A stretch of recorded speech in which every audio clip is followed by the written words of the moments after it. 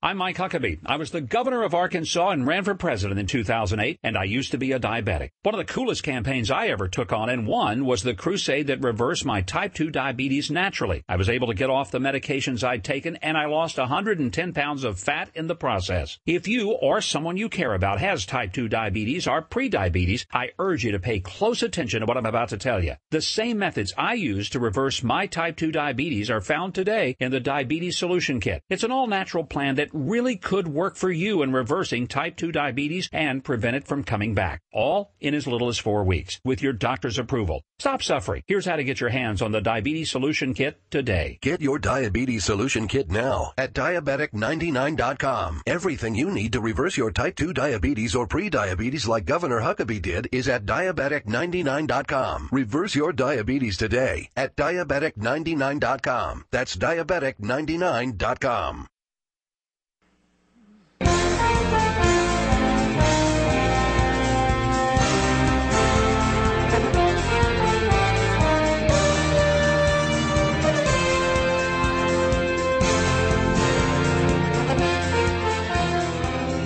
A Boston conservative in the cradle of liberty. You'll want to listen when Chuck Morse speaks.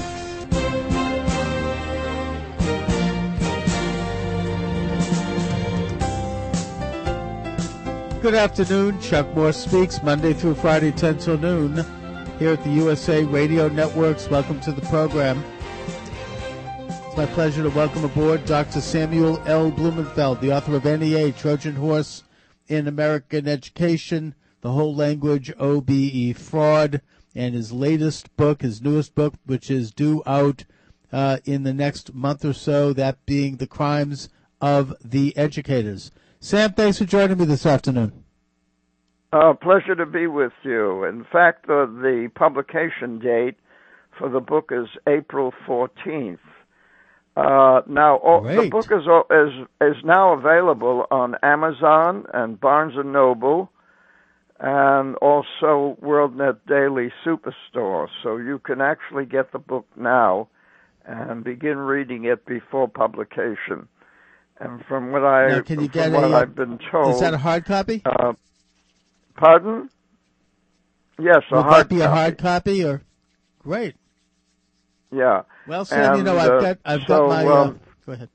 It's going to be it's going to cause quite a stir because nobody has bothered to look into the education system the way I and Alex have done. And so this is going to Sam, open it's coming at a good time, too.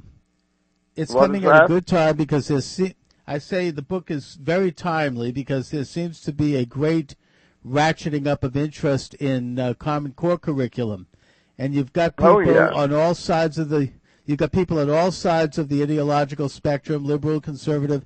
Everyone is up in arms over this because we all have children in our schools and they're being subjected to this asinine program. Now, my TV show is launching next month, and I'd like to have you to come down in person if you can make it, and do a show with me because that's going to be seen in Boston, which reaches 750,000 households, and also it's going to be on YouTube. It's going to be on YouTube, so it could be used by you to promote the book. So we'll talk about that once I've got things set. And where is the studio? The studio's in Roxbury. It's in Eggleston Square.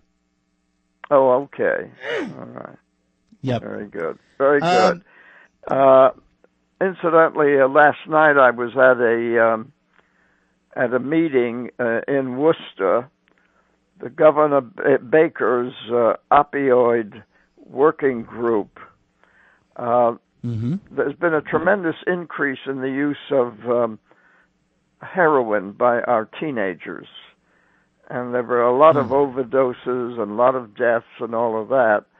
And so the purpose of this, they call it an open dialogue, which was held at the Quinn Sigamond Community College in Worcester, was to get people. It was like a town hall forum where you had policymakers seated at a very long table on the stage, and you had these two microphones in the hall whereby the attendees could provide suggestions, ideas on how to improve the situation.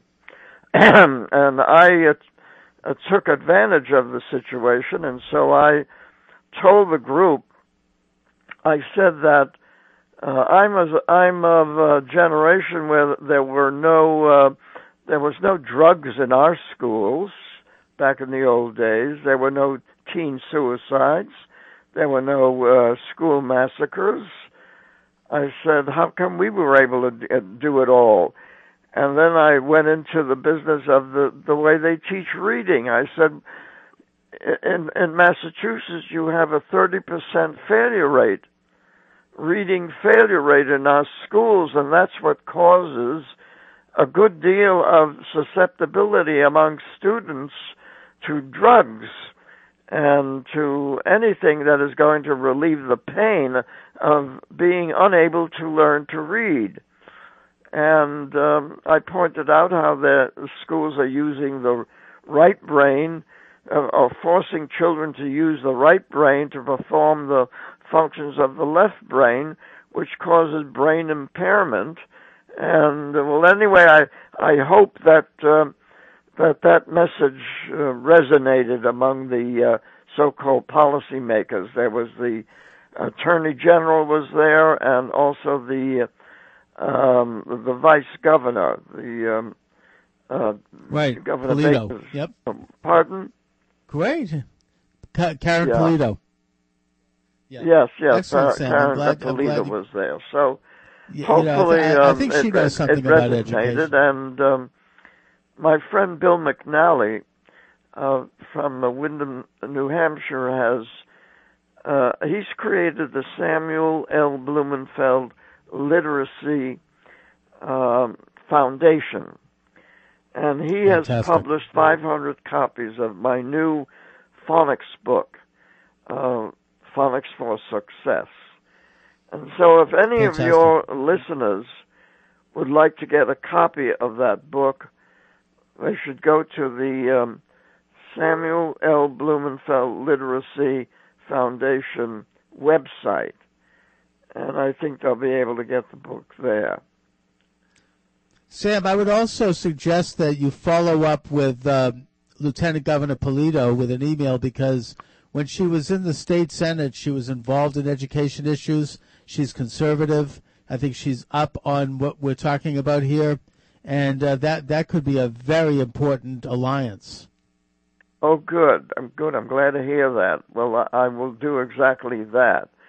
And another interesting thing, I came across Michael Savage's new book, Stop the Coming Civil War. He's convinced that pretty soon the country will have had enough of Obama. He provides incredible detail, for example, on the 65,000 children from Central America. He's convinced that this could not have taken place without the connivance of the administration. And he shows how plans were being made to hire people to take care of this influx and to disperse the children throughout the United States, despite the fact that some of them are bringing diseases into the country that have been eliminated. And they're bringing also diseases from Central America, which we don't have in this country. And he goes through a litany of things that Obama has done, which he says is going to lead to some sort of crisis, which he calls a civil war. And for example, they keep creating racial strife. You know, they won't let go of Ferguson. They won't let go of black children being killed by white cops. I mean, they keep that drum beat keeps going, and he says it's all deliberate. And and of course, what they're doing is they're creating these mobs that are going to disrupt our whole society. So, that plus the drug problem, Sam, I mean, plus the reading problem, yeah, I mean, it's awful. Yeah, and I want to comment briefly on the business of Ferguson, because now there's been yet another, this time Attorney General Holder's findings exonerate Officer Wilson. And believe me, Holder did not want to do that. They wanted to hang Wilson in a dungeon. Right. But the findings show that he was fearful of his life, that Brown grabbed his gun, that Brown hit him, and that Brown was not shot, in the back with his hands up. That was completely false. They took testimony from people there who were afraid to go on the record because they were afraid of gang violence. And, Sam, this gets to an issue here that I've discussed with people, liberals that I know, in that, the police in our cities, black, white, and otherwise, they've got a fearful job, and they are scared. They're trained to deal with dangerous situations, but nevertheless, they are human beings, and they are being asked to go into a possible war zone. I mean, they go to the trouble spot, and to second guess them like this and say, oh, well, they don't like someone because they're black or because they're this or that. I'm not suggesting that there aren't abuses, and there are civilian panels to investigate that when it happens, nor am I suggesting that there very well may be some racial bias, although I highly doubt it. But the fact of the matter is that they are doing a job. They don't know if they're going to come home at night. They're doing a job that's no different in a way. And the two officers who were killed in New York, one was of Chinese descent, and the other was Latino.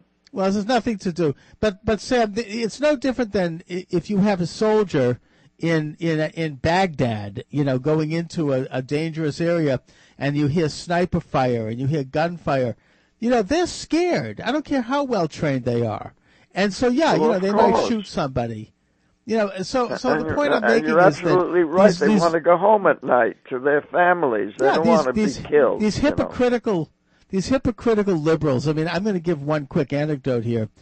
My television show is in a rather violence-prone neighborhood in Roxbury.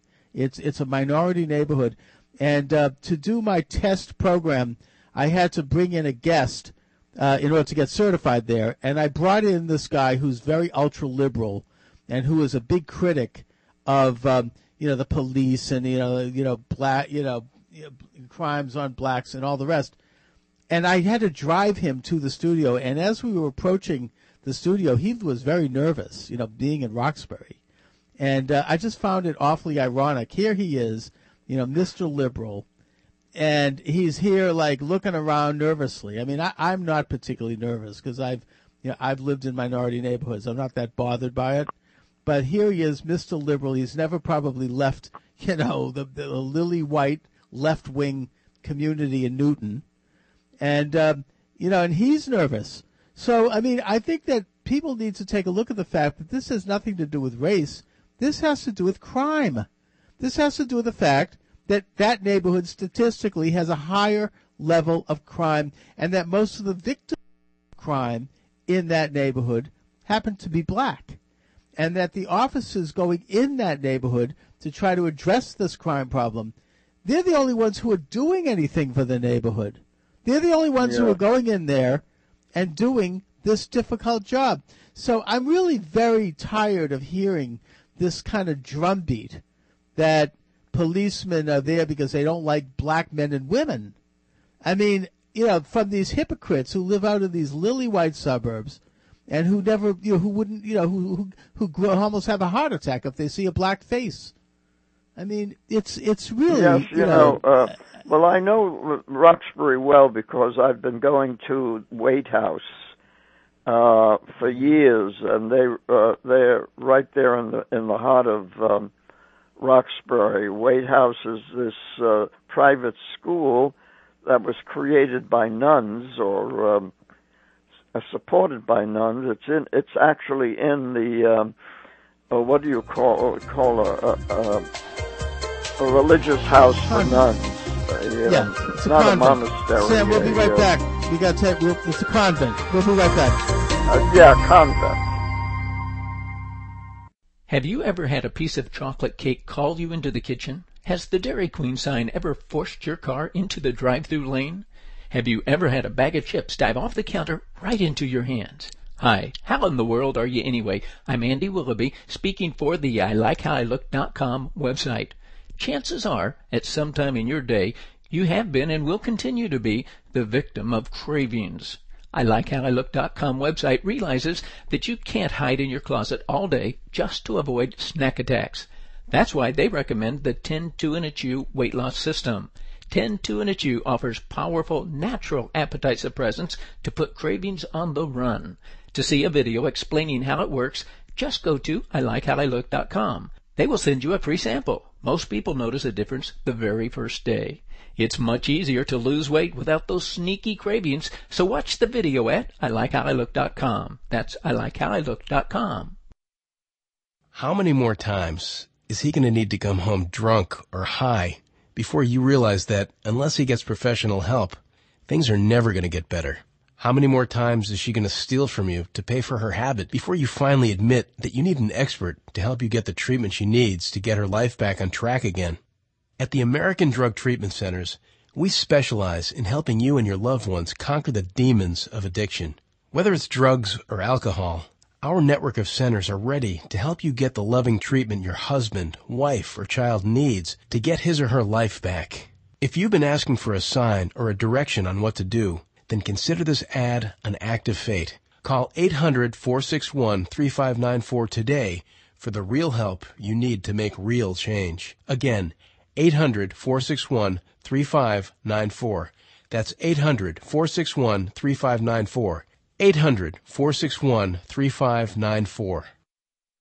Search engine rankings can make or break a business, and not ranking on page one is guaranteed to cost you money. So why not rank before you pay? That's right. You get ranked or you don't pay. Did you know over 80% of online shoppers never leave page one? And companies reaching page one status can and do make more money. So where does your business rank? Are you turning clicks into cash, or are you handing it to the competition? Increase your exposure, increase traffic, and maximize your online footprint with RankBeforeYouPay.com. Enter your domain name and let Rank Before You Pay start moving you to the top. Rank Before You Pay, the performance-based SEO company, is fully results-driven, eliminating your risk. It's a fact. Search engine rankings can make or break a business, and not ranking on page one is guaranteed to cost you money. Visit RankBeforeYouPay.com, enter your URL, and start turning clicks into clients today. Visit RankBeforeYouPay.com, RankBeforeYouPay.com. That's RankBeforeYouPay.com.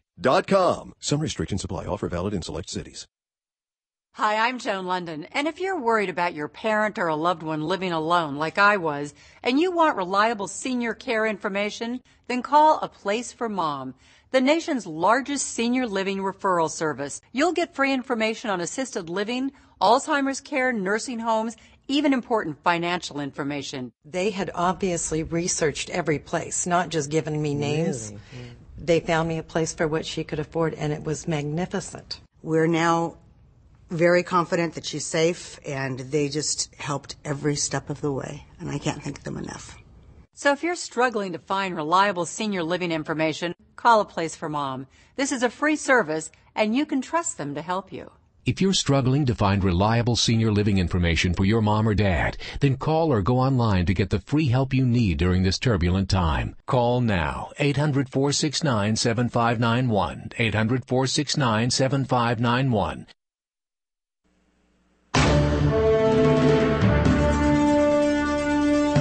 Chuck Morse speaks.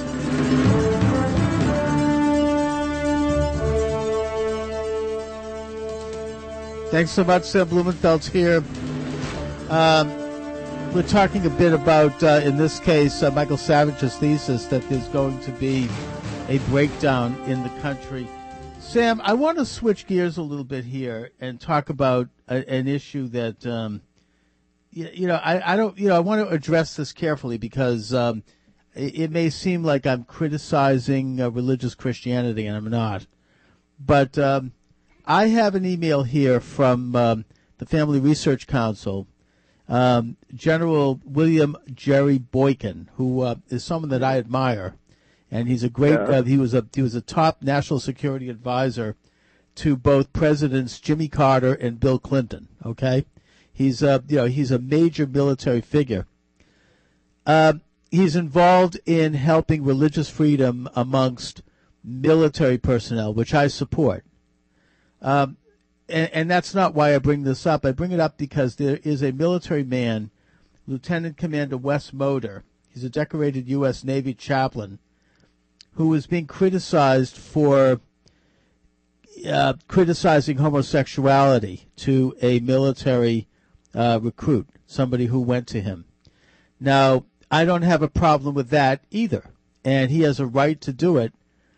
My issue is a little more fundamental than that, because I've come across this over the years, and that is that Christianity looks at the Torah, the Old Testament, and they translate it to say that that it's an abomination for a man to lie with another man, and they use the word abomination. And from that, there is a lot of condemnation and moral judgment that I think is counterproductive, because the actual Hebrew does not translate as the word abomination. That came from, you have to realize the Torah is written in Hebrew, and the Hebrew was translated to Greek, but in the Septuagint. The Greek was then translated into Latin in the Vulgate. Latin was translated into English with the King James Version. And in the course of translation, there were some mistakes. There were some mistranslations, or there were some words that took on different meanings and different colorations.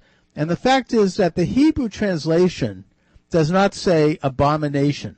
What it says, and I've looked into this a bit, in fact it was brought to my attention by a rabbinic sage, what it says, it has the word to'ivah, which does not translate to abomination. What it means is basically that the homosexual act is a falling away. It's unholy.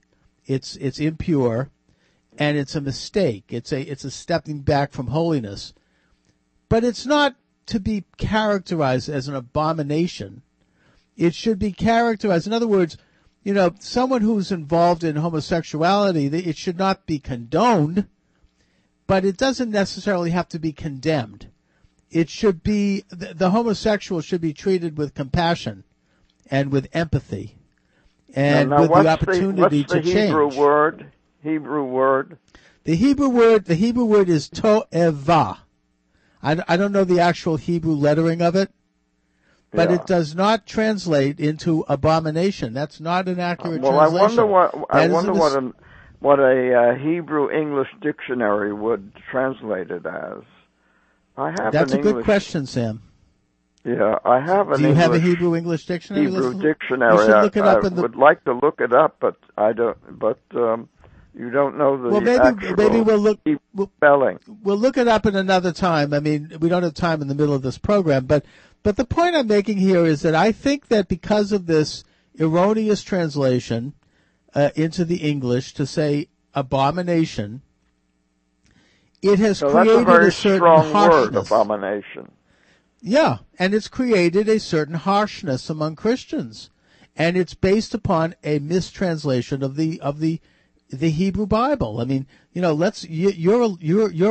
a grammarian, Sam. You're a linguist. I mean, you know that we should go to the source. The Bible is Hebrew, right? I mean, I don't think anyone the Old disputes that. Testament is in Hebrew.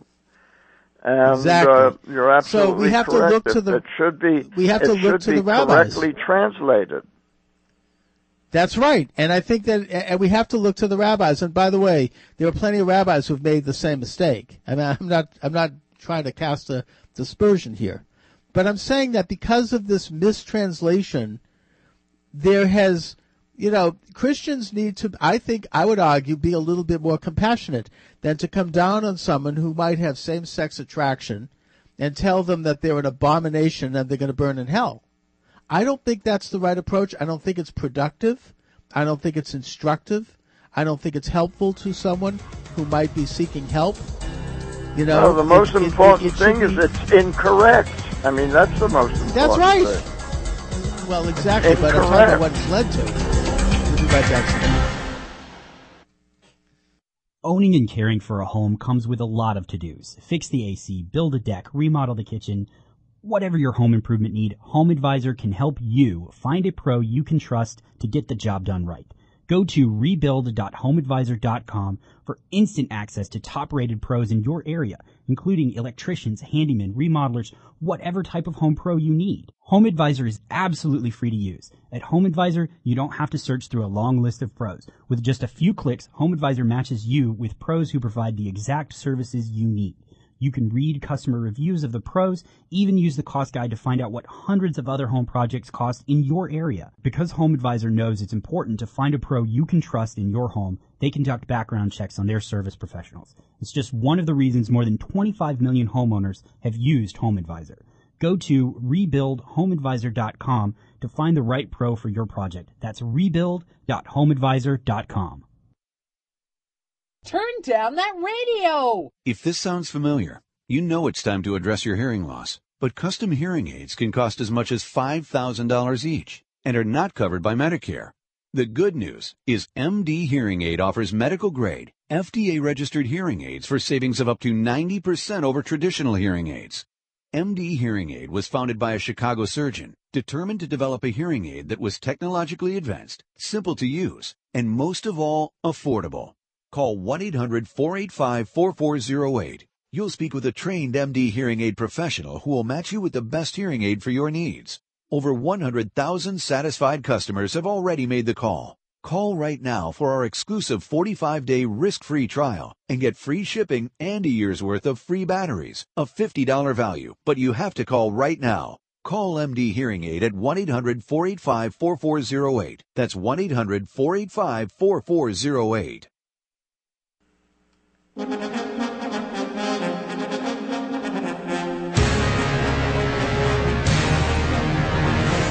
Chuck Morse speaks. Thanks so much. Thanks so much, Sam Blumenfeld's here. And Sam, I only bring this up because, I think that this approach to this issue plays into the hands of the pro-gay movement, basically, which says that sexuality is born into you, it's ingrained, it's genetic, which to my way of thinking seems ridiculous, and it's certainly by any standards it's unproven. But either way, it kind of hardens the lines here. But there may be something to it, and I'll tell you why. When you discover that some young people have committed suicide because they refuse because they found out that they were gay, that they had this leaning. I don't think that if it was an adopted lifestyle, that they would be that it would lead them to suicide if they didn't want to adopt it. You see. So there might be something to the idea that this is genetic. Otherwise, how do you explain why certain young people will commit suicide because they discover that they have this predilection and they can't live with it. So that's Sam. I mean, one reason why I would not dismiss it so quickly that this is not there is no genetic background to this. It's a complicated question, Sam. I think that perhaps one of the reasons why a young person might commit suicide is because they discover that they have some same-sex attraction, and they think that they're trapped into it because it's genetic. That there's no way out. That sort of thing. Where does this attraction come from? Well, it's a psychological problem. I mean, there was for whatever reason, a person's natural identification with the same sex and bonding with the same sex was interrupted for somehow. In most cases. Now, I'm not saying there might not be cases where it could be genetic. I mean, certainly, there is this very rare phenomena where a child can be born with both genders. I mean, they call that what is it? Hermaphrodite. Hermaphrodite, but that's extremely Right. rare. But the point is that but the notion that it exists in all countries, among all racial groups, because it has to do with the young person, male or female, properly being reared in such a way that they identify properly with the same gender. And I think that that's why all societies, from modern times to ancient times, they have these various rituals for both male and female that encourage a bonding with the same sex in a healthy way, so that they don't have this interruption. That's what the bar mitzvah is all about. That's what the confirmation is all about. Welcome to the male community. Welcome to the female community for women.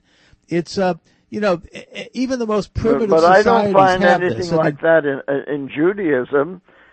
For example, you have a bar mitzvah. There's no specific bonding with other males. Yes, there is. It's absolutely a bonding of the males. With your father. You have to have 10 men to have a million. But you take, for example, Israel, which has a very liberal policy when it comes to gays. Israel has one of the most Sam, I view that as a good thing, frankly. They have a gay pride parade in Tel Aviv, which is attracts people from all over the world. Yeah, but ultimately, Sam, a person is going to, in a free world, have the right to identify themselves as gay if they choose to do so, and should be respected and should have equal rights. But I'm talking about the old psychological approach, which I think was accurate and was thrown out under political pressure, which is that it is a psychological issue that can be worked through if someone chooses to do so. All right, we'll be right back. A Truth Talk defender, Chuck Morse, is someone you really do want to know. Chuck hosts the radio talk show Chuck Morse Speaks, which is nationally syndicated. He's the author of books and numerous columns that have been published broadly. Chuck received the 2003 Communicator of the Year Award and was named a Heavy 100 radio talk host by Talkers Magazine. When Chuck Morse speaks, people listen. The taking possession of this tiny holy land so that the Jew can serve God, not conquer the world. To hear Chuck live, go to irnusaradio.com. To hear Chuck with Deborah Ray on Truth Talk Beyond the Soundbite, visit the on-demand page at deborahray.us.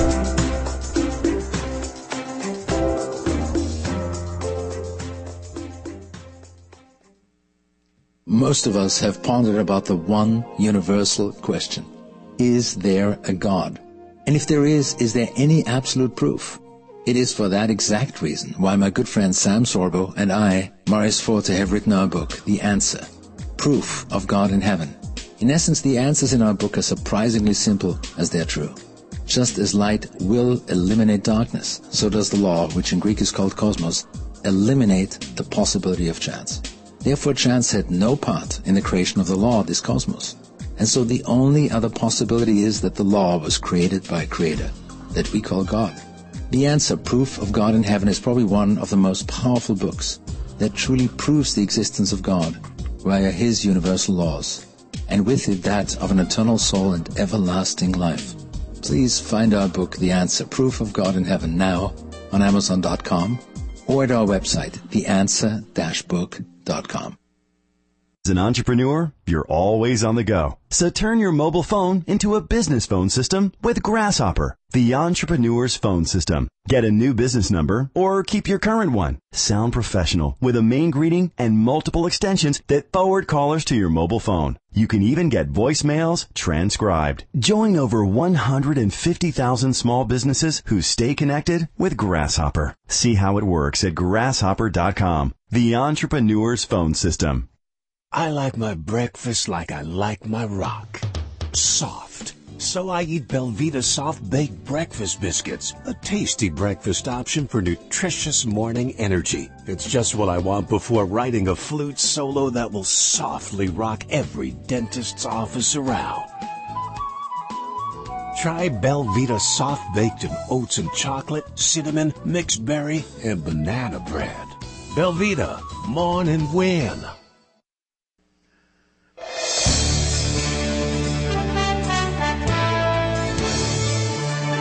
Taking back America one listener at a time. Chuck Morse speaks. Thank you very much. Sam Blumenfeld's here. And we're talking about the admonition in the King James Bible that homosexuality is an abomination, quote unquote, and that the Hebrew translation is a little different than that.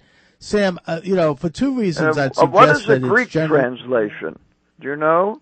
Well, that's where there started to be trouble. When the Hebrew Bible was first translated into Greek, they called it the Septuagint, and there were mistakes in that.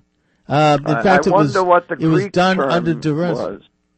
I'm not sure, but eventually it worked its way into English after many previous drafts, and there are mistakes in it. There are others, but this one I think is significant. And Sam, as far as homosexuality being ingrained, if that were true, and if people were born with a sexual predilection, then why should it be called an abomination? Why should someone be called a sinner? Why should it be something that's so condemned if it's just who you are? In other words, no, you're absolutely right. Well, that's one of the Judaism questions. and Judaism and Christianity thinks of it and refers to it as behavior, and it condemns it. I mean, I would say that the condemnation in Judaism is not as severe in that it looks upon it as simply a falling away from holiness, an unwholesome behavior that should be corrected. But either way, I mean, the other factor is that if it is something that's genetic, and if it was, and I would say this to evolutionary liberals who believe in Darwin, if that be the case, then it would be extremely rare today, because someone who had that predilection would be a lot less likely to breed, a lot less likely to have offspring, and over the umpteen, however many, right? I mean, it would probably be gone by now. But putting that aside, Sam, look, I think that this idea of condemning homosexuals and as immoral, it plays into the hands of the pro-gay movement, who then point to it, and it creates the very divide that I think Michael Savage is talking about, the cultural divide, and it's not really based upon an accurate understanding. I mean, I would argue again that homosexuals should be treated with compassion, and if they choose to be homosexuals, that's their right, but at the same time they should be given the option of exploring it with... Most of us have pondered about the one universal question. Is there a God? And if there is there any absolute proof? It is for that exact reason why my good friend Sam Sorbo and I, Maurice Forte, have written our book, The Answer, Proof of God in Heaven. In essence, the answers in our book are surprisingly simple as they're true. Just as light will eliminate darkness, so does the law, which in Greek is called cosmos, eliminate the possibility of chance. Therefore, chance had no part in the creation of the law of this cosmos. And so the only other possibility is that the law was created by a creator that we call God. The Answer, Proof of God in Heaven, is probably one of the most powerful books that truly proves the existence of God via His universal laws, and with it that of an eternal soul and everlasting life. Please find our book, The Answer, Proof of God in Heaven, now on Amazon.com or at our website, theanswer-book.com.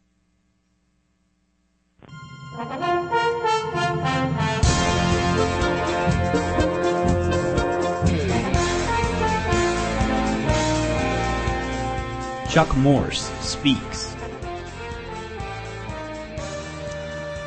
Sam Blumenfeld's here, and Sam, I was prompted to bring this up only because of this email I received about Lieutenant General Boykin and his attempt to assure religious freedom on a military base, which I support. But I suspect that the chaplain has... And I say this because I've had people in this program over the years who advocate a very militant Christian point of view, who rail about homosexuality as being a sin and that it's it's condemned and it's it's an abomination. And I just think that approach needs to be looked at. It's not based upon an accurate translation of the Torah. Well, we should make this aware to the general. Let him know about it. If he was... Yes, absolutely. Yeah, tell him about this particular thought that the word abomination is not the exact translation of the Bible, of the Jewish Bible, absolutely, the Hebrew Sam. But Bible. That's right. Well, the Bible is Hebrew. I mean, that's if there's one thing we can all agree on, the Bible was written in Hebrew. I mean, it either was or it wasn't, and exactly. therefore, And that's the beauty of speaking Hebrew. If you're an Israeli, that you have access to the Bible because you're speaking the same language. And I always consider that as really a true miracle, the revival of Hebrew as a normal, everyday conversational language. And I'm always amazed when I see these beautiful women on television just babbling away in Hebrew. I mean, it doesn't seem... amazing. It's a miracle. When you go to YouTube and you go to some a cocktail party in Tel Aviv, and these beautiful women who look like Americans, but they're Israelis. Mm-hmm. They're models or whatever, and they speak perfect Hebrew. It's right. I mean, I have relatives in Israel, and it is. But I visited them, I did want to bring to your attention, speaking of the 63,000 children who have been imported into this country, it costs $252 a day for each one of these children. $252 a day. And that makes it, for the 63,000, $15,876 per day to take care of these kids.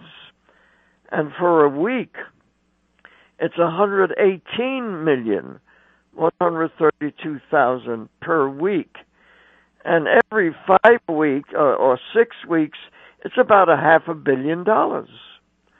So this is not, change. This is a very expensive thing which the administration has imposed on America by importing 63,000 or 65,000. We don't even know what the actual number is. And the administration Sam, I don't know if you saw the Boston Herald yesterday.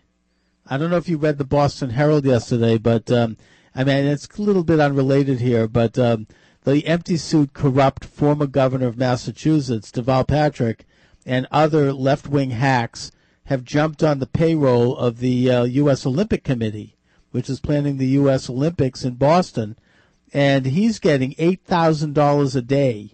This corrupt crony who's made a fortune shaking down companies. Who's getting $8,000 Deval Patrick.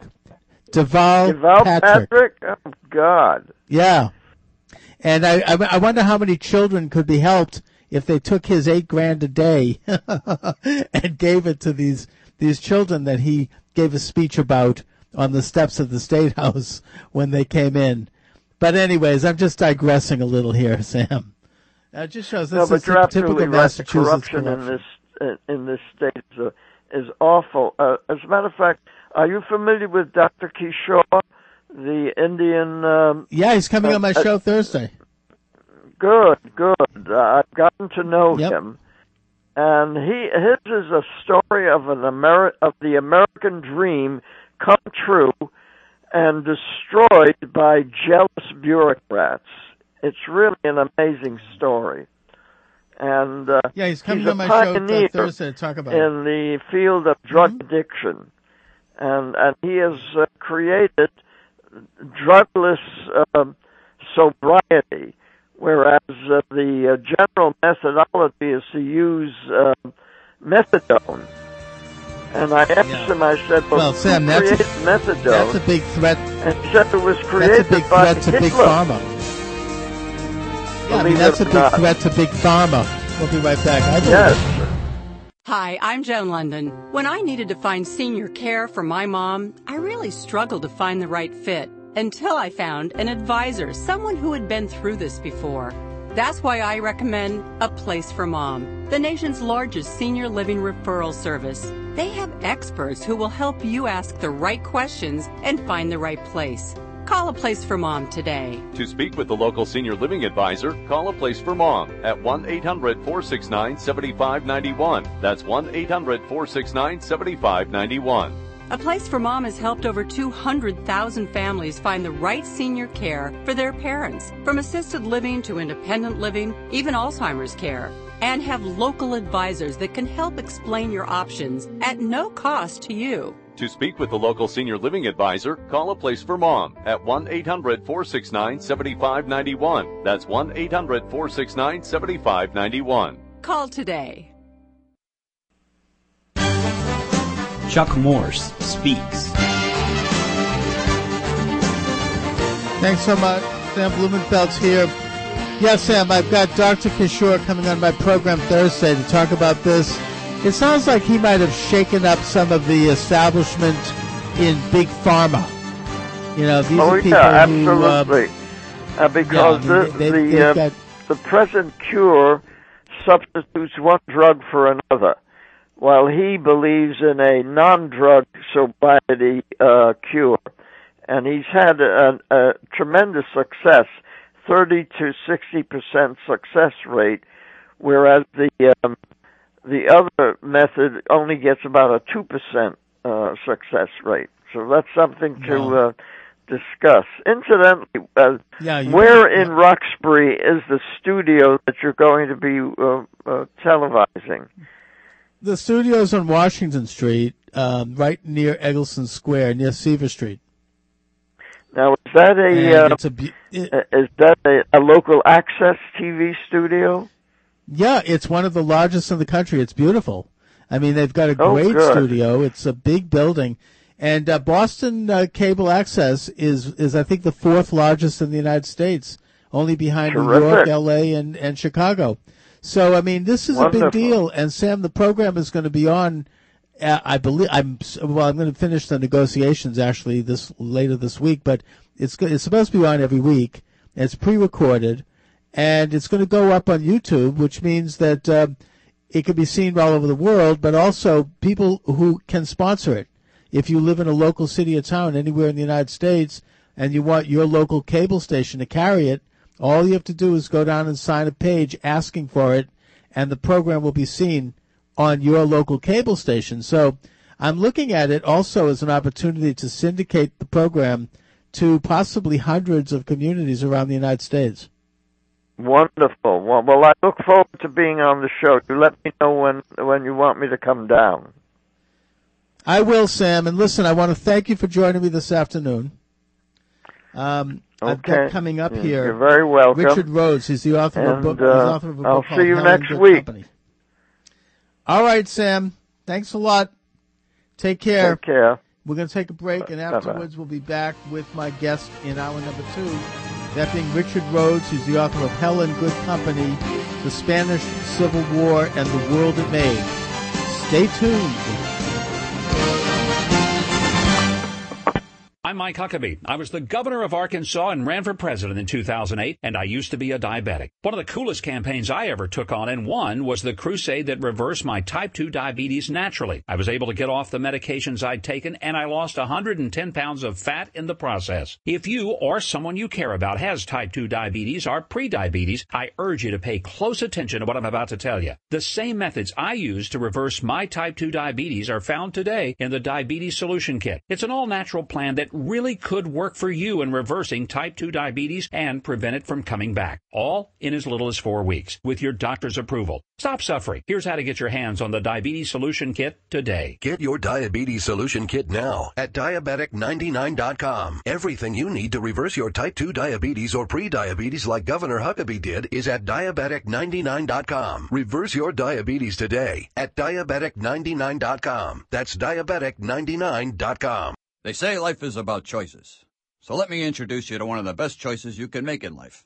Grainger Choice. The Grainger Choice product line has just about everything we need to keep this place running.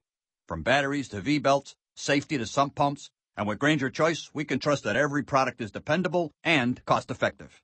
When it comes to making life choices, here's a great one. Grainger Choice. Get it? Got it? Good. Call clickgrainger.com/choice or stop by. Grainger. For the ones who get it done. Geico presents Fan Mail to a Pig. Dear Maxwell, I just want to say thank you for making my Geico Insurance ID card digital. It's easy to find on the app. It doesn't give me paper cuts, and I always have it on hand because it's on my phone. Because of this, I finally cleaned out my glove box, which was filled with years of paper ID cards. Any thought on what I should put in my glove box now? Sincerely, Trent Patterson. Trent, what can you put in the glove box? Here's a crazy thought. How about gloves? Digital insurance ID cards, just a tap away on the Geico app.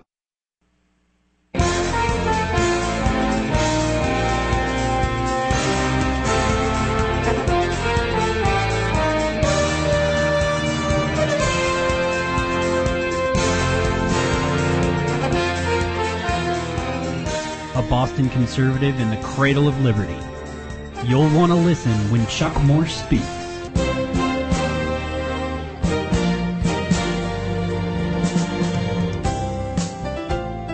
Thank you very much. Hour number 2 of Chuck Morse Speaks, Monday through Friday, 10 till noon Eastern Standard Time, here at the USA Radio Network.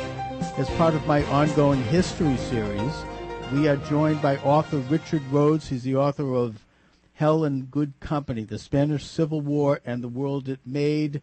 He's the Pulitzer Prize-winning author of The Making of the Atomic Bomb. And Richard's published 24 previous works of history. Richard, thanks for joining me this afternoon. Oh, my pleasure. Thank you.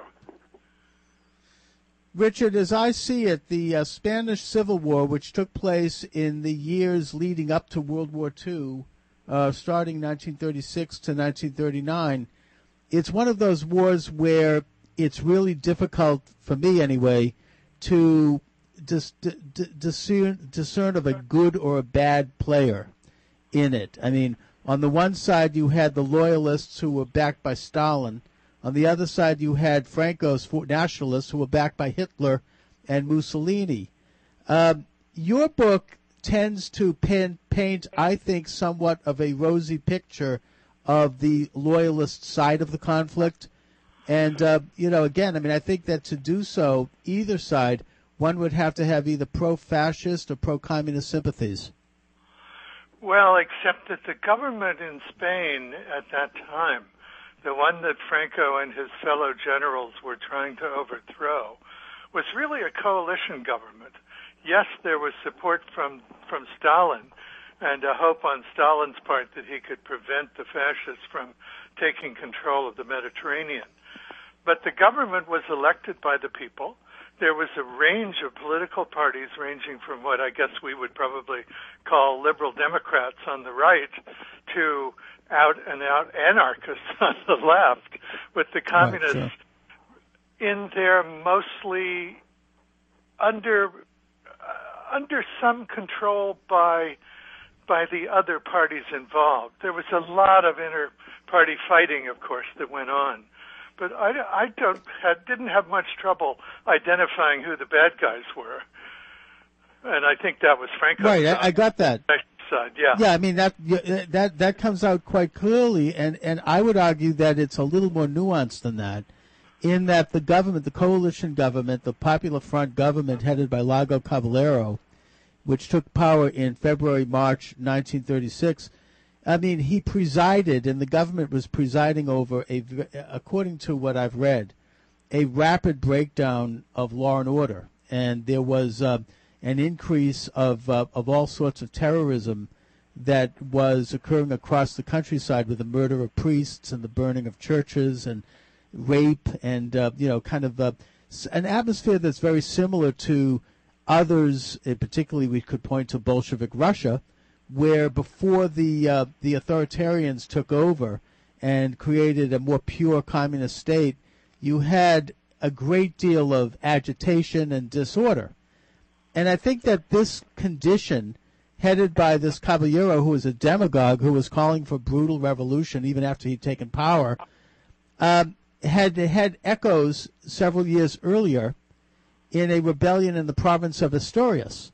Now, in that case, there was the government, which was a left-of-center government, gave 3 cabinet positions to members of this group called CEDA, which is viewed as a right-wing group. I'm not sure they were. I think they were pro-Catholic and they were conservatives. And the result was a strike that was launched by a communist-controlled union that led to an outright rebellion, and you had basically the overthrow of local governments to be replaced by these committees, very similar to Soviets. You had burning of buildings and churches. You had terrorism. And that government, that left-of-center government, called Franco in 1934 to put down the rebellion, and he did so quite brutally. So I think that what happened... There was but what happened then...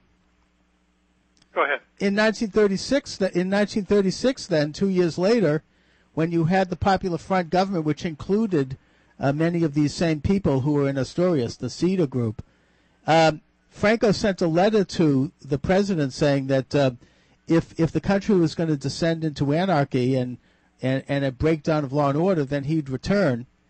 And I think that had that government been able to, kind of consolidate control over the countryside and retain a level of law and order, he would not have returned. Oh, I don't agree with you at all. I think, in fact, there was a long tradition in Spain of generals deciding that they should take over the country and bring it to what they called law and order, which was far from a democratic set of institutions. I think that the government was basically a centered government, and it struggled with revolution from the right, and it struggled with revolution from the left. It was certainly being harassed in both directions. But if you look at what happened after the after the invasion by Franco and his North African forces began, the government fairly quickly took control over the kind of disorder that you're talking about. There was a great slaughter of priests in the first weeks of the war. Some 6,000 were lined up and shot. But as soon as the government got some control over the militias, that kind of atrocity stopped, except for, and you're certainly right about this, the Soviet Union slipped in a large number of KGB kind of operators who did their assassinating all throughout the war. But I don't think that the government would have ended up a communist government. I think it would have ended somewhere else, as in fact it did. So from my point of view, and I think from the point of view of some historians at least, Franco's defeat of the duly elected government of Spain was a tragedy for the country and continued to be until his death in 1975. Well, Richard, I'm not here to defend Franco. I mean, as I said, I think that the issue is quite nuanced. I think that both sides were, I mean, I don't know which was worse, actually, in the real sense. I mean, my point is that the way you have conducted your research, you tend to put all of the blame on one side. I would argue that the atrocities that occurred in this war, even the one you just mentioned, the slaughter of 7,000 priests, it was being done by both sides. It was not, an either-or type situation. And as far as the loyalist government goes, I would imagine that the reason why the breakdown of law and order stopped after Franco landed was because of Stalin and because of because Stalin's forces, including the French communists who came in under Duclos and the Italian communists, all of whom were controlled by the Kremlin, according to Hugh Thomas, who's a British journalist. In fact, I'm quoting from Hugh Thomas, who is a British journalist who was there. I know. That's my source. I know those who say that they were all controlled by Moscow. But then you'd have to explain why Moscow decided to pull out halfway through the war. Because they lost. Because they saw that they were going to lose. By 1938, it was quite clear that Stalin cut his losses. Plus, Stalin had already entered into a tacit agreement with Adolf Hitler that eventually came out in the open in 1939, when Hitler and Stalin launched World War II. Rather simplistic version of the way Spanish politics worked. Someone called the Spanish politics system a labyrinth, and my God, it certainly was. There were parties of every color and stripe from all sides of including within the so-called communist range. They were not by any means all controlled by Moscow. Indeed, one of the reasons no, they weren't, and I don't think anyone to assassinate was because he was so opposed to some of the other communist groups. No, you're right, and I don't think anyone's suggesting that was the case. Again, I'm looking at Hugh Thomas's work here. He says that Stalin went in and only helped the forces in the government that were pro-Stalin, and he opposed other groups, including leftist groups, who were not pro-Stalin. Absolutely. But the point is that Stalin tried to stage manage the loyalist side, and by 1937, 1938, it does appear that he had really co-opted the government there, and then he cut his losses. To the contrary, but then he was pulling out. Yeah, he pulled out when he saw that he was going to lose, and also when he entered into the alliance with Hitler. And also that he pulled out. Well, he in classic communist style, it's like flipping a switch. Overnight, the policy changed. Just like overnight, the left suddenly supported Hitler after Stalin entered into his agreement with Hitler. What do you imagine was left running Spain at that point? Well, I think at that point, probably, in fact, he did. Franco had the upper hand, and he finished it off. I mean, in 1939, there was a long with a couple of decisive battles. In terms of months, the war was not that long. There was a long period after Stalin withdrew his support for the war, when there was still a government, there was still a military, they were still fighting.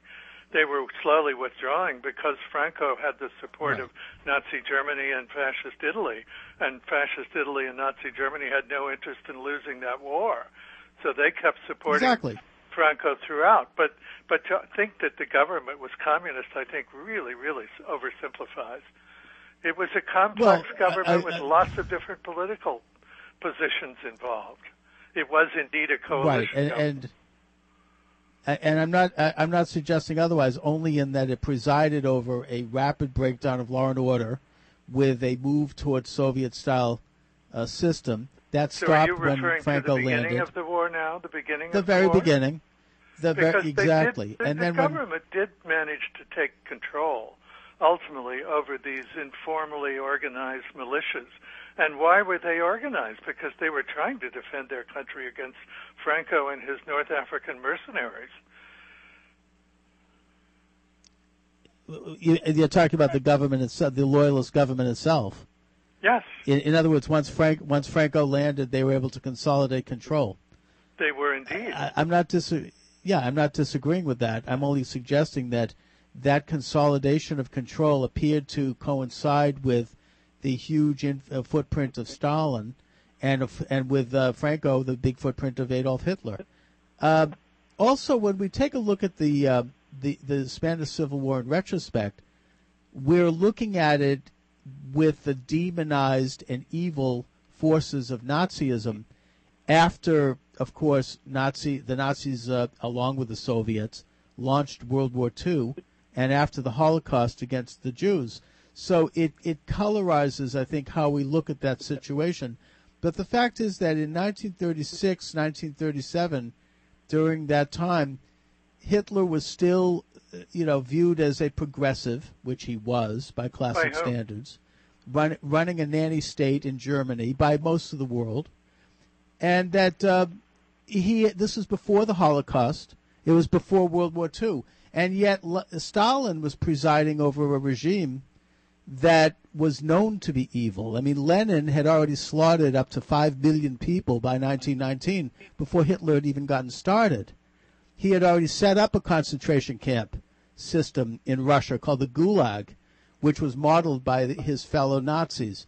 He had already set up a national police service, the Cheka, which would go out and slaughter entire collective groups of people who were viewed as enemies of the state, modeled by the Nazis as the Gestapo. But the point is that the Nazis hadn't even gotten started with that yet, when we already knew what the Soviets were about, and we could tell what they might be about in their support in Spain. We'll be right back. How many more times is he going to need to come home drunk or high before you realize that unless he gets professional help, things are never going to get better? How many more times is she going to steal from you to pay for her habit before you finally admit that you need an expert to help you get the treatment she needs to get her life back on track again? At the American Drug Treatment Centers, we specialize in helping you and your loved ones conquer the demons of addiction. Whether it's drugs or alcohol, our network of centers are ready to help you get the loving treatment your husband, wife, or child needs to get his or her life back. If you've been asking for a sign or a direction on what to do, then consider this ad an act of fate. Call 800-461-3594 today for the real help you need to make real change. Again, 800-461-3594. That's 800-461-3594. 800-461-3594. Thousands of Americans are losing weight and feeling better with the 10-2-Chew weight loss system from ILikeHowILook.com. Here is U.S. Army Sergeant Dave Myers. Since I started taking the Nufina, probably, I want to say 60, 65 days ago, I have lost over 12 pounds. I have a long military career, and it has caused some issues with my knees and my ankles over the years, and I have become accustomed to just being in pain with one of those areas. I can only attribute the way I feel to the Nufina because that's the only thing that's changed in my diet, and I am absolutely pain-free in knees and ankles, and it just feels great to be able to get out and run around and move pain-free again. The Nufina Collagen Protein Shake is part of the 10-2-Chew weight loss system from ILikeHowILook.com. Collagen feeds the joints, hair, and skin. This could help you lose weight, feel better, and look younger. Watch the video on ILikeHowILook.com and get the full story. They even offer free samples. Go to ILikeHowILook.com. Search engine rankings can make or break a business, and not ranking on page one is guaranteed to cost you money. So why not rank before you pay? That's right. You get ranked or you don't pay. Did you know over 80% of online shoppers never leave page one? And companies reaching page one status can and do make more money. So where does your business rank? Are you turning clicks into cash, or are you handing it to the competition? Increase your exposure, increase traffic, and maximize your online footprint with RankBeforeYouPay.com. Enter your domain name and let Rank Before You Pay start moving you to the top. Rank Before You Pay, the performance-based SEO company, is fully results-driven, eliminating your risk. It's a fact. Search engine rankings can make or break a business, and not ranking on page one is guaranteed to cost you money. Visit RankBeforeYouPay.com, enter your URL, and start turning clicks into clients today. Visit RankBeforeYouPay.com, RankBeforeYouPay.com. That's RankBeforeYouPay.com. Some restrictions apply. Offer valid in select cities. Hi, I'm Joan London, and if you're worried about your parent or a loved one living alone like I was, and you want reliable senior care information, then call A Place for Mom, the nation's largest senior living referral service. You'll get free information on assisted living, Alzheimer's care, nursing homes, even important financial information. They had obviously researched every place, not just given me names. Really? Yeah. They found me a place for what she could afford, and it was magnificent. We're now very confident that she's safe, and they just helped every step of the way, and I can't thank them enough. So if you're struggling to find reliable senior living information, call A Place for Mom. This is a free service, and you can trust them to help you. If you're struggling to find reliable senior living information for your mom or dad, then call or go online to get the free help you need during this turbulent time. Call now, 800-469-7591, 800-469-7591.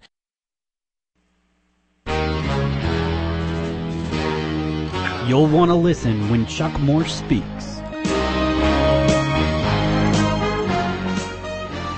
Thanks so much, and my guest is Richard Rhodes. He's the author of Hell and Good Company, The Spanish Civil War and the World It Made. Richard is also a Pulitzer Prize winner for the book The Making of the Atomic Bomb. Richard, I guess my point is that at the time of the Spanish Civil War, the Soviets were a known entity in the world, at least amongst most average Europeans, whereas the Nazis, as evil as they were not yet at that level of authoritarianism and venality that had already been implemented in Russia. So when we look at the situation post-war, it's we're clouded by our view of what did become the Nazi regime, which was a totalitarian regime that participated in World War II and that slaughtered 6 million Jews. But at the time, I think that one could argue that that a communist takeover of Spain would have been far worse in terms of human rights abuses and deprivation and the creation of poverty and suffering by people than it would have been otherwise. Well, I say it because of the Bolshevik example. Not to mention other examples like that I basically don't cover in my book. My book is about the development of blood transfusion and new surgical techniques. It's about firebombing of cities. It's about the use of that war as a test bed for new military and civilian technologies. Those are the issues that I try to cover. These political arguments have been covered by some 500 books on the Spanish Civil War. And I don't see, and I didn't see when I wrote this book, the point in rehashing the issues. Does it really matter whether the Soviets are the ones who developed stored blood transfusion in the 1920s? The point is, it was brought into use in Spain in an innovative way, and then was ready when the Second World War came along to save countless lives, and so forth. Well, no, I understand, Richard, that was not the main topic of your book, but the reason I bring it up is because the book does appear, and I've read a good part of it, to paint a somewhat rosy picture of the Loyalists and a villainous picture strictly of the Nationalists. I would argue that both sides had enormous crimes of atrocity, and that both sides, in a sense, a more balanced view would be that. I mean, this wasn't a war, I would argue, where there was a good and bad side. He's the one who gives you your balanced view. I was interested in talking about technologies, about individual experiences, about the love affairs between the nurses who came from England and some of the members of the International Brigade, and then their loss and their struggle with their feelings. These are the issues that I found interesting. All these decades after that war is ancient history. No, and you did a great job of that. I'm simply getting into the underlying ideological bias in the book. As far as the people, the personalities, and the various figures that were involved in supporting the Loyalist side, were they also pro-Nazi during the Hitler-Stalin Pact period, which followed the war? They generally? were never Nazi, the people that I'm writing about. To the Okay, contrary. because the Communist Party was. I mean, so if they were communist, I'd wonder if they... Why yeah, I mean, I don't think it's funny. I actually don't think it's funny. I really don't understand your perspective here. You're not talking about the book I wrote. So let's talk about the book I wrote. And there we're talking. Well, the book you wrote is, we could talk about. Sure, I mean, we could finish up the interview by talking about some of the personal stories. I'm just pointing out the ideological basis as I see it here. Well, I didn't write and that's about fine, the by the way. ideological case. And the fact that the book has technologies that. might have been developed by people who believed in communism seems to me completely irrelevant. They are technologies that took lives. They are technologies that took lives. I mean, the bombing of Guernica was... Look, I mean, obviously, individuals who embraced communism could be great people. I mean, Ernest Hemingway is one of my favorite authors, and I admire his work. That's fine. I'm pointing out the ideology that they embraced, whether wittingly or otherwise, was one that was destructive, and that fascinates me. Well, in a sense, it makes it more interesting. The war. The atrocities you're talking about that were committed by all these local militias at the beginning of the war basically ended early in the war on the nationalist side. On the Loyalist side. But they certainly didn't end on Franco's side. His people went into the towns that they conquered and systematically slaughtered all the military-age males. That was not going on after the first months of the war on the Loyalist side. So well, I think it went on both sides. Well, yeah, I think it went on both sides. And I wonder if Franco wasn't going after people who might have been part of what he viewed as a communist element, who previously had been involved in the atrocities. He executed someone. I don't think either side should have lined anybody up. Anyway, we're going to take another break here. We'll be right back.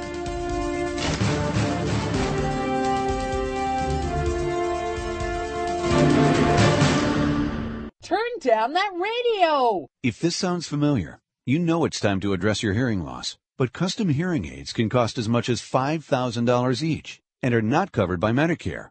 The good news is MD Hearing Aid offers medical-grade, FDA-registered hearing aids for savings of up to 90% over traditional hearing aids.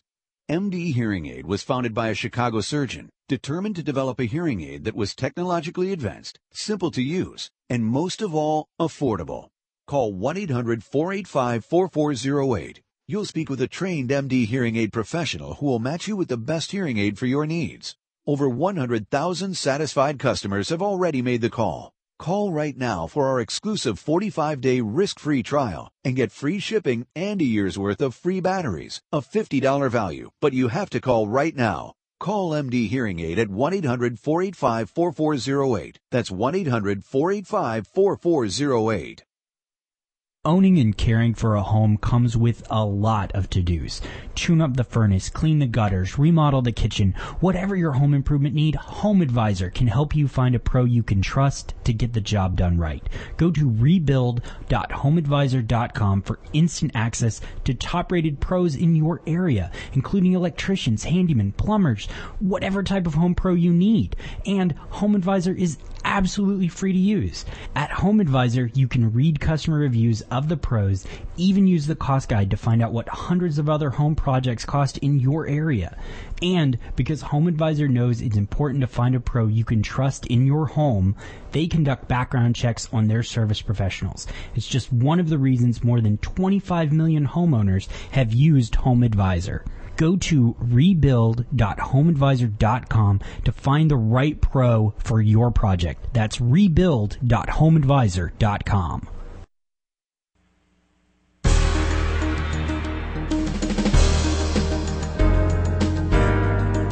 Author, journalist, and American patriot. This is Chuck Morse Speaks. Thanks so much. Richard Rhodes is my guest. He's the author of Hell and Good Company, The Spanish Civil War and the World It Made, available at all major bookstores. Richard, a lot of the personalities that you write about who were involved in supporting the loyalist side, these people were certainly on the left. Many of them were formally part of the Communist Party. Many of them were not.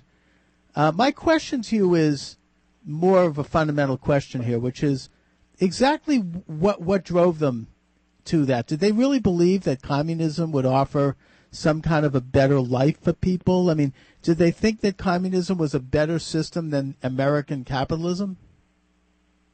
You know, most of the people who volunteered to fight in the Spanish Civil War thought that if they could defeat fascism in Spain, they might be able to forestall a second world war. That may have been a forlorn hope on their part, but that was their hope, and many of them sacrificed their lives because of that. As far as this, your obsession evidently with communism, I certainly don't think that they intended to install a communist government in Spain or anywhere else.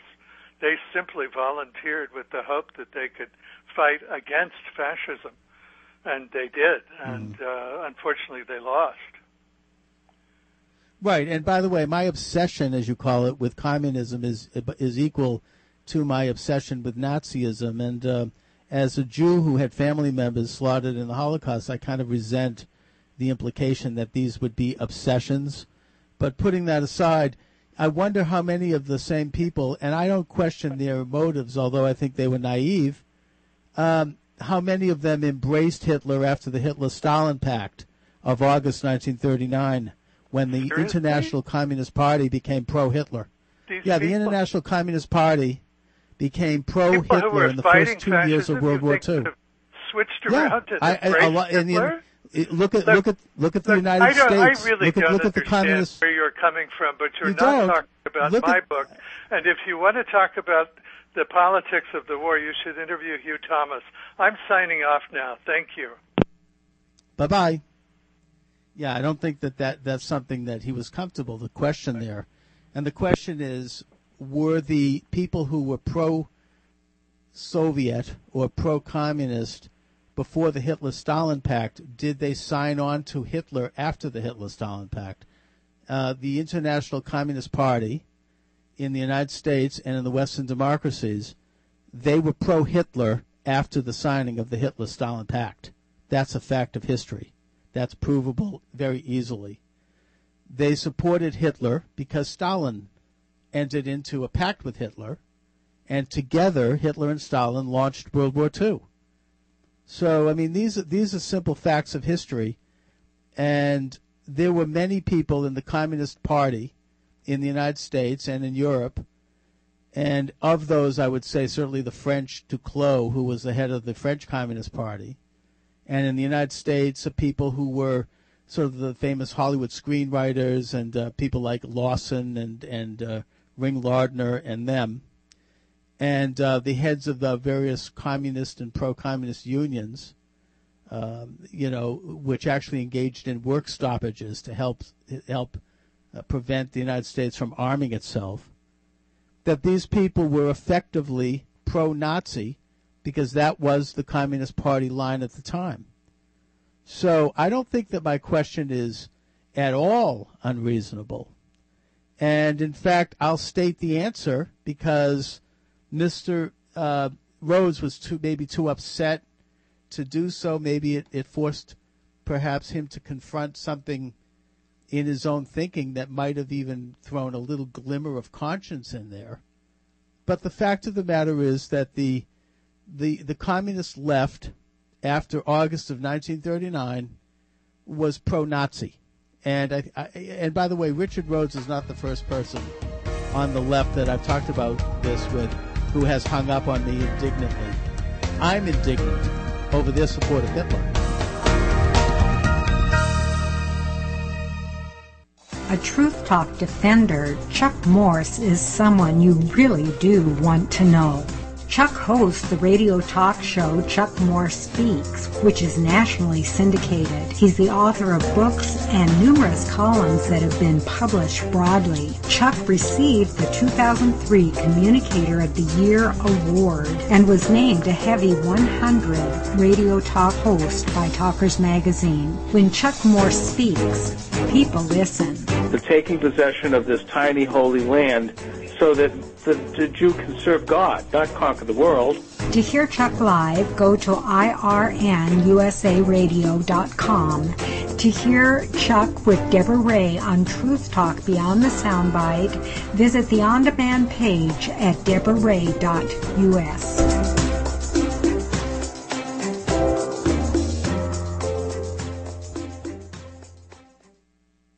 Most of us have pondered about the one universal question.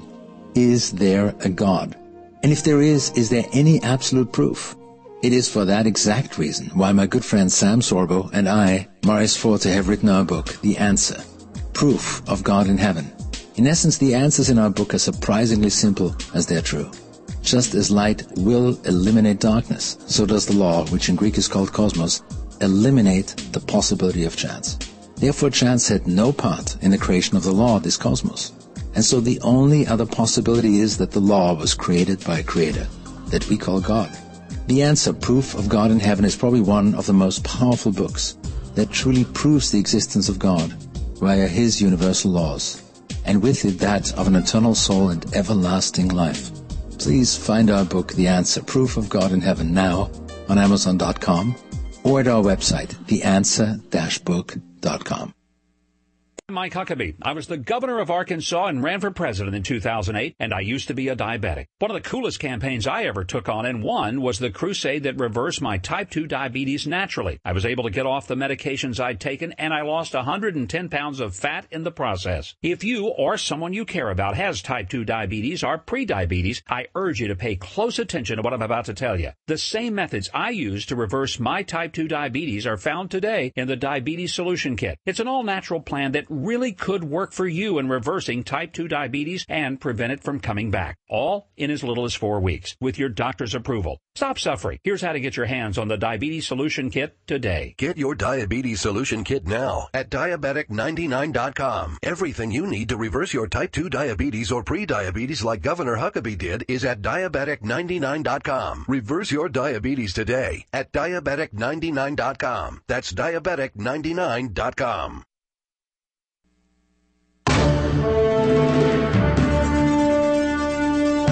Chuck Morse speaks.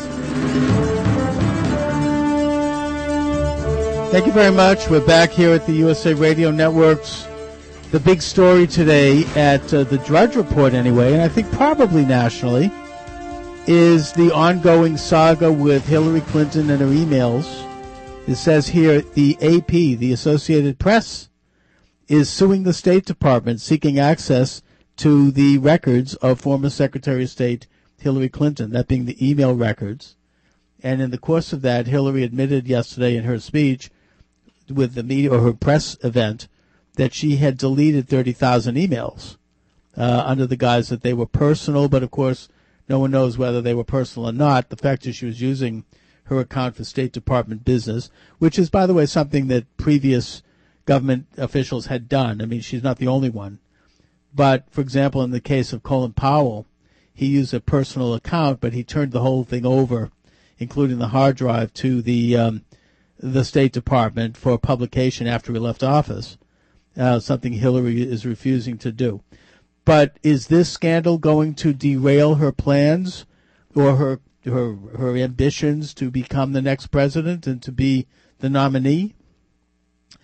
And it's also, I would argue, to be viewed as a double scandal in that it comes on top of the revelation that as Secretary of State, she had concurrently arranged for multiple millions of dollars in donations from foreign countries and from corporations doing business in those countries to the Clinton, whatever they call it, the Clinton Foundation, the Clinton Library, whatever it is, which brings up highly ethical questions about pay to play, using her position as Secretary of State both to represent the United States but also to get these donations. I mean, that's the appearance. Will she get away with it? I actually think she probably will. I think that she probably will go on to become the nominee. She very well may go on to become president and to be elected. And I think this because the Clintons have always gotten away with this. I mean, when he was governor of Arkansas, she was put on the board of directors of every major corporation in that state, including Walmart. And when I say board of directors, that's a big check that goes into the Clinton coffers in exchange for maybe a few meetings, a couple of banquets. And then as president, they did the same thing with the Clinton Library, and then as Secretary of State, they did it internationally. So, yeah, she'll get away with it. Most of us have pondered about the one universal question. Is there a God? And if there is there any absolute proof? It is for that exact reason why my good friend Sam Sorbo and I, Maurice Forte, have written our book, The Answer, Proof of God in Heaven. In essence, the answers in our book are surprisingly simple as they're true. Just as light will eliminate darkness, so does the law, which in Greek is called cosmos, eliminate the possibility of chance. Therefore, chance had no part in the creation of the law of this cosmos. And so the only other possibility is that the law was created by a creator, that we call God. The Answer, Proof of God in Heaven, is probably one of the most powerful books that truly proves the existence of God via His universal laws, and with it that of an eternal soul and everlasting life. Please find our book, The Answer, Proof of God in Heaven, now on Amazon.com or at our website, theanswer-book.com. Chuck Morse speaks.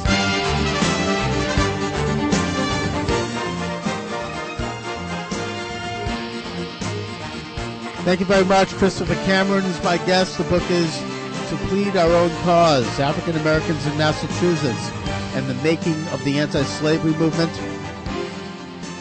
Christopher, how influential were Calvinist ideas to the development of the black church, and how influential were those ideas to the civil rights movement itself in the 1960s? Calvinist ideas were important in the development of black Baptist churches. So the first Black Baptist church arose in Savannah, Georgia in 1775. And then there were a few more congregations throughout the South, as well as a Black Baptist church in Boston in 1806 and throughout other northern cities. So it was primarily important within that denomination during the late 18th and early 19th century. But it would not be as important in the sort of larger African Methodist Episcopal and African Methodist Episcopal Zion denominations. There we see a sort of move away from Calvinism towards more Arminian ideas that you can choose your own spiritual fate, you can choose to be saved. So they really start, most black Christians in the 19th century would sort of move away from ideas of predestination. One thing that they didn't move away from, though, whether you were Methodist, Baptist, whatever denomination, is the notion that God had a covenant with the American people, right?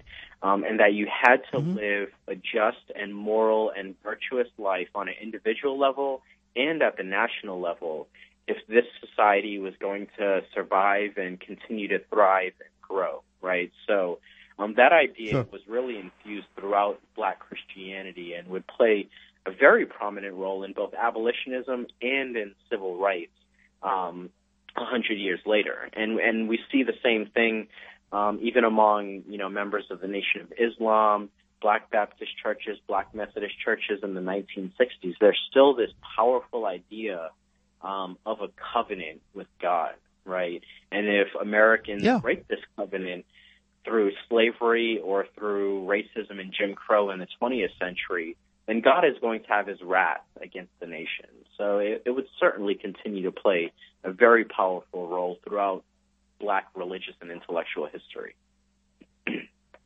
I also think that these ideas and the covenant idea, the atonement idea, other biblical ideas, absolutely animated the public speeches and utterances of the late, great Reverend Dr. Martin Luther King, and that was the moral underpinning of the whole movement. Yeah. I very briefly touch on this at the end of my book, but the activists that I explore in my work, Phyllis Wheatley and Prince Hall and Lemuel Haynes and David Walker, were really the sort of intellectual predecessors of the more famous people that we know from the 20th century, like Malcolm X or Fannie Lou Hamer or Martin Luther King, right? These 18th and early 19th century activists really sort of initiated the rhetorical strategies and the kind of the mixture of religion and politics that great civil rights leaders would employ 100 years later. Right, and that I think that this was really this presentation more than anything else is what led to the success of the movement. I mean, it was eventually embraced by most well-meaning white people, including people in the South who were not that inclined, because it resonated. It made sense. I mean, there was a moral component. That's what won the day, and that's exactly what Martin Luther King predicted. Yeah, I think you're right. But you make an important point in saying it was embraced by most well-meaning white people in the South, right? And how many well-meaning people there were is certainly up to debate, right? So even as widespread as the civil rights movement was, it was still not very, very widely embraced by all of American society. And we see at the end of the 1960s a very sharp backlash to the civil rights movement. Right. But I think that, and sure, I mean, there's obviously it wasn't embraced, but I think it was generally embraced by the vast majority, and because of its moral message, and that I mean, I think it's what made the change. It's why we've rejected these, the ideas that were prevalent before it, like Jim Crow laws. There are other reasons why I think people might have problems with the civil rights movement, but it's not because of the moral aspect to it. The moral aspect to it, I think, resonated and became very much a part of mainstream American thinking. Yeah, I think you're right. Christopher Cameron, I want to thank you for joining me this afternoon. I appreciate it. We'll do it again. Thank you so much. To plead our own cause. Thank you very much, sir. This report is brought to you by Staples. More managers are encouraging sick employees to stay home, but your colleague still came in with a flu and...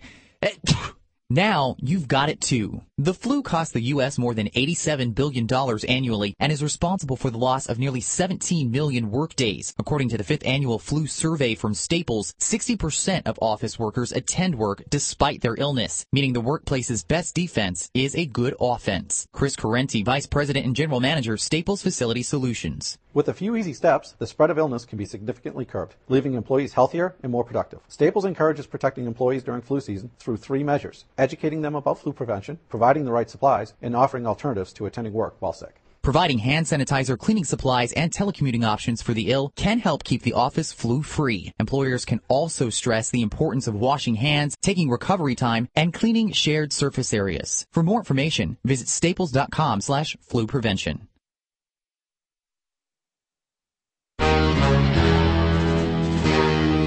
You'll want to listen when Chuck Morse speaks on the Information Radio Network.